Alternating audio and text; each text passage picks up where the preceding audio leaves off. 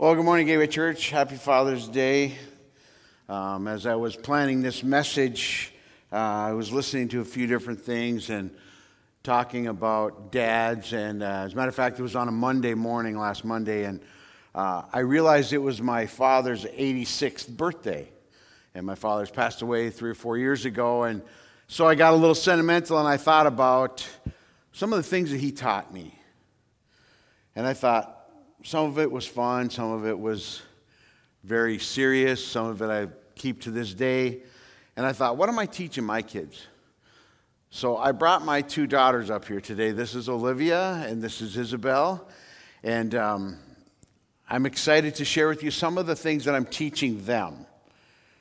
We all have phrases, Dad, that we use with our kids, right? Some of them you realize that you use and some you don't realize that you use, but they hear them. So as you go home today, dads, with kids in your car, you might want to recite some of those phrases that you use with your kids. So for instance, I went home and I said, girls, would you help me with this? And they're like, yeah, sure. So I gave them the first phrase because I use this one a lot. And then they kind of added to that. So Olivia, share with us the first phrase that your father uses. I kind of get this one a lot, but that's okay. It's you always pay for your education. You always pay for your education. Sometimes we pay when we go to college, but sometimes we pay when we do things wrong. And my friend Terry isn't here. Terry Estison was cutting wood with a saw the other day, and he cut off 3 of his fingers. He paid for his education, right? I use that one a lot when they kind of do crazy things, and I remind them that it's all part of education and it's not always free. All right, what's another one? When the mind is weak, the body suffers. When the mind is weak, the body suffers. Interesting principle from the Old Testament about men. And the principle was about armor bearers. And I'll read to you 1 Samuel chapter 16, verse 14 through 23. That's the first passage I want to read. Now the Spirit of the Lord had left Saul, and the Lord sent a tormenting spirit that filled him with depression and fear. Some of Saul's servants said to him, tormenting spirit from God is troubling you. Let us find a good musician to play the harp. Whenever the tormenting spirit troubles you, he will play soothing music, and you'll soon be well again. All right, Saul said, find me someone who plays well and bring him here. One of the servants said to Saul, one of Jesse's son from Bethlehem is a talented harp player. Not only that, he is a brave warrior, a man of war, and has good judgment. He is also a fine-looking young man, and the Lord is with him. So Saul sent messengers to Jesse to say, send me your son David the shepherd. Jesse responded by sending David to Saul along with a young goat, a donkey loaded with bread, and a wineskin full of wine. So David went to Saul and began serving him. Saul loved David very much, and David became his armor bearer. Then Saul sent word to Jesse asking, please let David remain in my service, for I am very pleased with him. And whenever the tormenting spirit from God troubled Saul, David would play the harp. Then Saul would feel better, and the tormenting spirit would go away. Man, we can't do this father thing alone. We need armor bearers along the way. We need guys to help us. People who comfort us when life throws us a curveball. If you think back on Saul's life, remember when he was first asked to be king? He was shy. He tried to hide. He wasn't very confident in who God made him. He didn't want any part of the limelight. I think that's probably part of the tormenting spirit that Saul faced. He felt inadequate to do the job that God had called him to do. How many times do we as dads feel inadequate to do the job God's called us to do? Does that mean we try harder? No, I think we need to find an armor bearer. Saul found an armor bearer in David. And David played the harp, and it was soothing music. And if he was stressed and he was confused and he was worried about not being a good leader, the strong leader that he needed to be, that music was calming to him. It had nothing to do with carrying a spear or a sword. but it had everything to do with helping Saul succeed at the task that God had given him. Guys, we need an armor bearer. Find a trusted friend that you can lean on when things get difficult in your life. I got another passage for us to read. 1 Samuel chapter 14. So they climbed up using both hands and feet, and the Philistines fell before Jonathan and his, say it with me, armor bearer killed those who came behind him. Jonathan felt called from the Lord to go up on the hillside and to attack the Philistines by himself with his armor bearer. And he got confirmation from God if you read the rest of that chapter. But isn't it interesting, Jonathan's armor bearer wasn't in front of him. When they climbed up that hill, Jonathan was leading the way, and what was his armor bearer doing? You ever heard the phrase, "I got your back"? Guys, we need armor bearers behind us as well to protect us. It's a significant act and something every dad, every person in this room needs. We aren't usually fighting for our lives like Jonathan was, like, I got a spear in my hand, and if somebody doesn't protect me, I'm going to die. But at times we fight for our dignity, and we fight for our reputation as men. You need to have an armor bearer that's going to protect you when those darts come against you. You need a trusted friend. It's part of being a good dad. Well, I got another verse of Scripture for us as well. This is very interesting. The Philistines now mustered their armies, and this is in 1 Samuel chapter 17, for battle and camped between a place in Judah and Saul countered with a valley close by. Okay? I didn't do a lot of study to determine why that's significant, but clearly it was significant because it's in the Bible. But that's not what I'm talking about today. So they were camping close to each other, all right? Philistines and the Israelites faced each other on opposite hills with the valley between them. We all know this story, right? Even non-Christians know the name Goliath. Then Goliath, a Philistine champion from Gath, came out of the Philistine ranks to face the forces of Israel. Now get this. The dude is over 9 feet tall. He wore a bronze helmet, and his bronze coat of mail weighed 125 pounds. He also wore bronze leg armor, and he carried a bronze javelin on his shoulder. The shaft of his spear was as heavy and thick as a weaver's beam, tipped with an iron spearhead that weighed 15 pounds. Then what does it say? His armor bearer walked ahead of him carrying a shield. Now, why does a guy who's 9 feet tall and wears a flak jacket that probably is heavier than most of our wives, and a javelin and a huge spearhead, why does he need an armor bearer? Because we all do. Don't think you're tough enough to do it alone. Because, guys, we're not. And isn't it interesting that even the world knows that? Goliath's not a Christian. He wasn't a believer in God. But yet he knew that he needed an armor bearer. Guys, you can't do it alone. To be a great dad, to be a great leader, to be great at anything in this world, you're going to need an armor bearer. Jesus is the first, the greatest armor bearer. He will never leave you or forsake you. But sometimes we need Jesus with skin on. Sometimes we need a man in our lives that we can see to be our armor bearer. And there's 3 examples from Scripture that tell us we need that. Well, number 2, first of all, you can't do it alone. Secondly, you have to embrace your weakness. No guy likes to admit that he's weak. If you don't think you have any weaknesses, ask your family.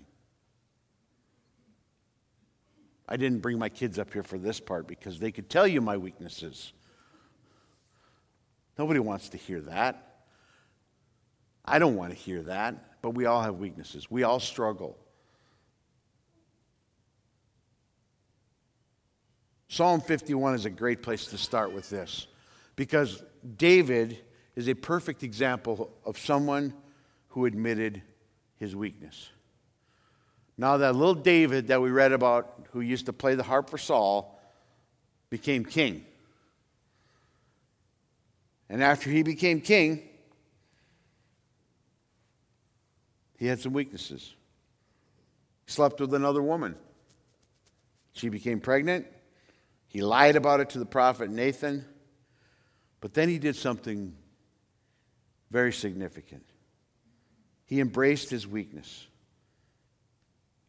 And not only embraced it, but wrote it down in the annals of history for everyone to read. Nobody in history is going to read my struggles and my weakness, but we're going to read about David's. And in Psalm 51 it says, "Have mercy on me, O God, because of your unfailing love, because of your great compassion. Blot out the stain of my sins. Wash me clean from my guilt. Purify me from my sin, for I recognize my rebellion. It haunts me day and night. Against you and you alone have I sinned. I have done what is evil in your sight. You will be proved right in what you say, and your judgment against me is just." And verse 7 says, "Purify me from my sins, and I will be clean. Wash me, and I will be whiter than snow." And then verses 9 through 12 say, "Don't keep looking at my sins. Remove the stain of my sin. Create in me a clean heart, O God. Renew a loyal spirit within me. Do not banish me from your presence, and don't take your Holy Spirit from me. Restore to me the joy of your salvation, and make me willing to obey you." He embraced his weakness. He wrote it down so that all of history could read about it. And what does history remember about David? Acts chapter 13, verse 22. "But God removed Saul and replaced him with David, a man whom God said, 'I have found David, son of Jesse, a man after my own heart. He will do everything I want him to do.'" We don't remember the weaknesses of David. We remember his strengths and what God says about him.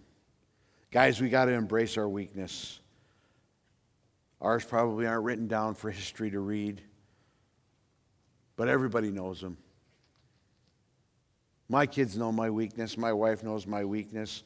One of my weaknesses is my anger. When I'm pressured for time or things are thrown into my schedule that upset my plan, I get short. I get cranky. I get irritable, and I snap at people. That's one of my weaknesses. I got to embrace it. I got to admit it, and I got to get better at it. Guys, we all have it.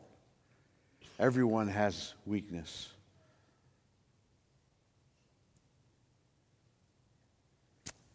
I'm very blessed to have a family that will extend grace to what I call this Jack Pine savage and still love me in spite of my weakness. All right, number three. Number three, guys, you must leave a legacy with your life. You can't do it alone. You got to embrace your weakness. You must leave a legacy. I talk about this word legacy a lot. It has weight to it. I believe my father left an incredible legacy for me. And what are the things that I need to do now? What are the things that you need to do to leave a legacy in this world as a dad? Obviously, Jesus is a perfect example of a legacy. He gave his life for us so that we could receive eternal life and salvation. We should all strive to be more like Christ and in the way he treated others. But as I was looking in the Bible for examples of someone who is someone I could model my life after, someone who left an impact in their world, someone who left a legacy with their life, I thought of Elijah. Do you remember the story of Elijah and Elisha? Elijah is the mentor, and Elisha was the mentee. And if you read in 2 Kings chapter 2, If you read before this, Elijah and Elisha were walking along one day, and they came across numerous people, and everyone said, "Don't you know, Elisha, that your master Elijah is going to leave you today?" Somehow the world knew that Elijah was going to be gone. And he kept following. Elisha kept following, and Elijah was trying to get rid of him, and he wouldn't leave him. And finally they get to this point. Elijah folded his coat together and struck the water with it. The river divided, and the two of them went across on dry ground. When they came to the other side, Elijah said to Elisha, "Tell me what I can do for you before I am taken away." And Elisha replied, "Please let me inherit a double share of your spirit and become your successor." And Elijah says, "You have asked a difficult thing. If you see me when I am taken from you, then you will get your request. But if not, then you won't." As they were walking along and talking, suddenly a chariot of fire appeared, drawn by horses of fire. It drove between the two men, separating them, and Elijah was carried by a whirlwind into heaven. Elisha saw it and cried out, my father, I see the chariots and charioteers of Israel." And as they disappeared from sight, Elisha tore his clothes in distress. Elisha picked up Elijah's cloak, which had fallen when he was taken up. Elisha returned to the bank of the Jordan River. He struck the water with Elijah's cloak and cried out, "Where is the Lord, the God of Elijah?" Then the river divided, and Elisha went across.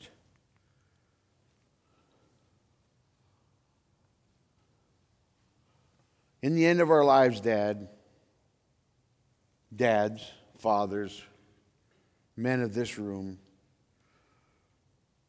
what are they going to write on your epitaph? What will they say about you when you're gone? Will they say anything about you 100 years from now? Most of us will be long gone and forgotten. Nobody will know anything about your life. Nobody will say anything about you in 100 years. Maybe even 50. Maybe even 25 years after you pass, there will be nothing left of you, unless you desire to leave a legacy. The legacy that we need to leave is to become more like Christ. The way that we treat others, the way that we treat our family, the way we treat our kids,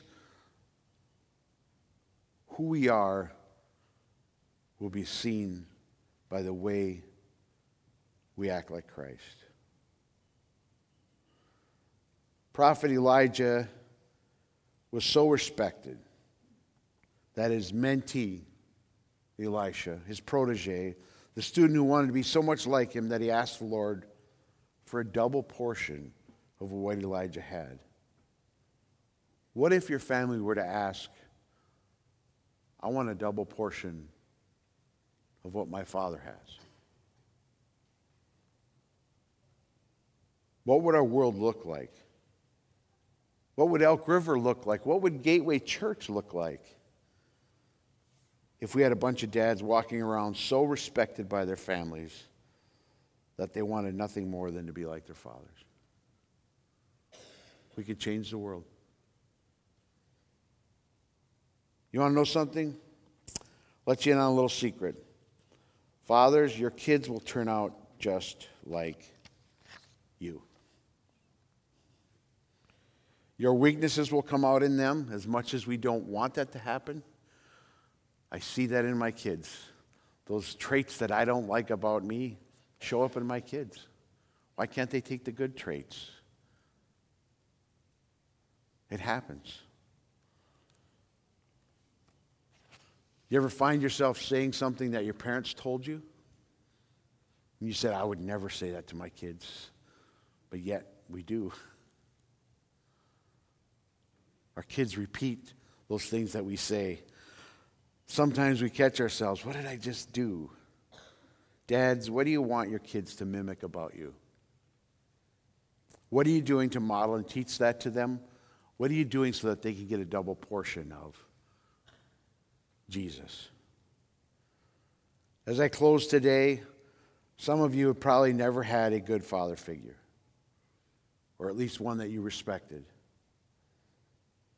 And you don't know what that's like to have a father who loves you, has compassion on you, shares his life with you, challenges you, shares Christ with you. You have a heavenly Father who wants to do that. And he's got all the grace in the world.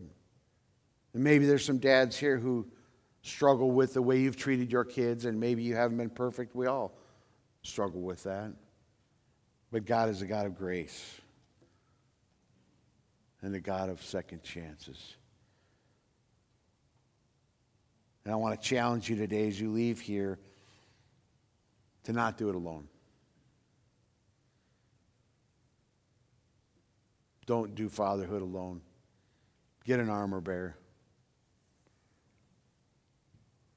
Leave a legacy with your life. Embrace your weaknesses. Well, I want to pray for the fathers as we close here today, and I want everyone who's a dad to stand up. A lot of great men in this room. You've raised great families, great children. They might not always follow what you want them to do. That doesn't mean we can't be a great dad. We can continue to pray for them. We continue to encourage them. What I want to do today is to bless you. And as families, I want you guys to surround them with that prayer. Reach a hand towards them. Touch them on the side. Pray a prayer blessing on them as they're standing there next to you. Let's pray. Lord, I thank you for the fathers that are represented here. The fathers that are outside that are cooking steaks right now, Lord. Bless them as well. Lord, I ask you would just give these men an extra measure of your grace today, Lord. Lord, we know we have weaknesses. We know we have faults. But we know you're a God of grace. Help us to find those armor bearers, Lord, that can surround us and challenge us and encourage us. And those guys that got our backs. Those guys that can help us to do this fatherhood thing. Bless them with children that want to learn from them and grow from them. Lord, give them the blessings of your word. Help them to instill that into their lives. Give them opportunities to invest in their children. Help them to be the husbands that they need to be to their wives, to show their kids what it means to really love a woman in the proper way. Thank you for this day. Thank you for the opportunity that we have just to celebrate dads. In Jesus' name we pray. Amen. Now, guys, keep standing. Before you leave, I have a special benediction in the voice of Tom Bishop.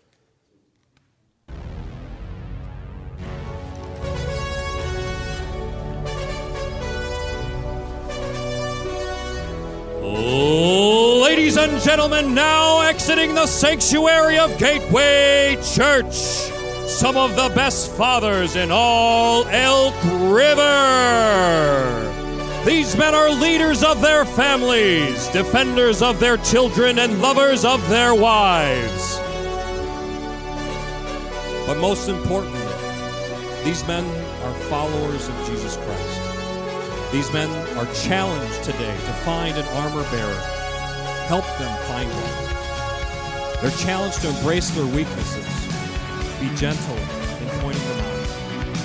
And they are challenged to live out the legacy God has ordained for their lives. Walk beside them as they do it. And they have now been commissioned to go eat steak bites. Let's cheer as they go.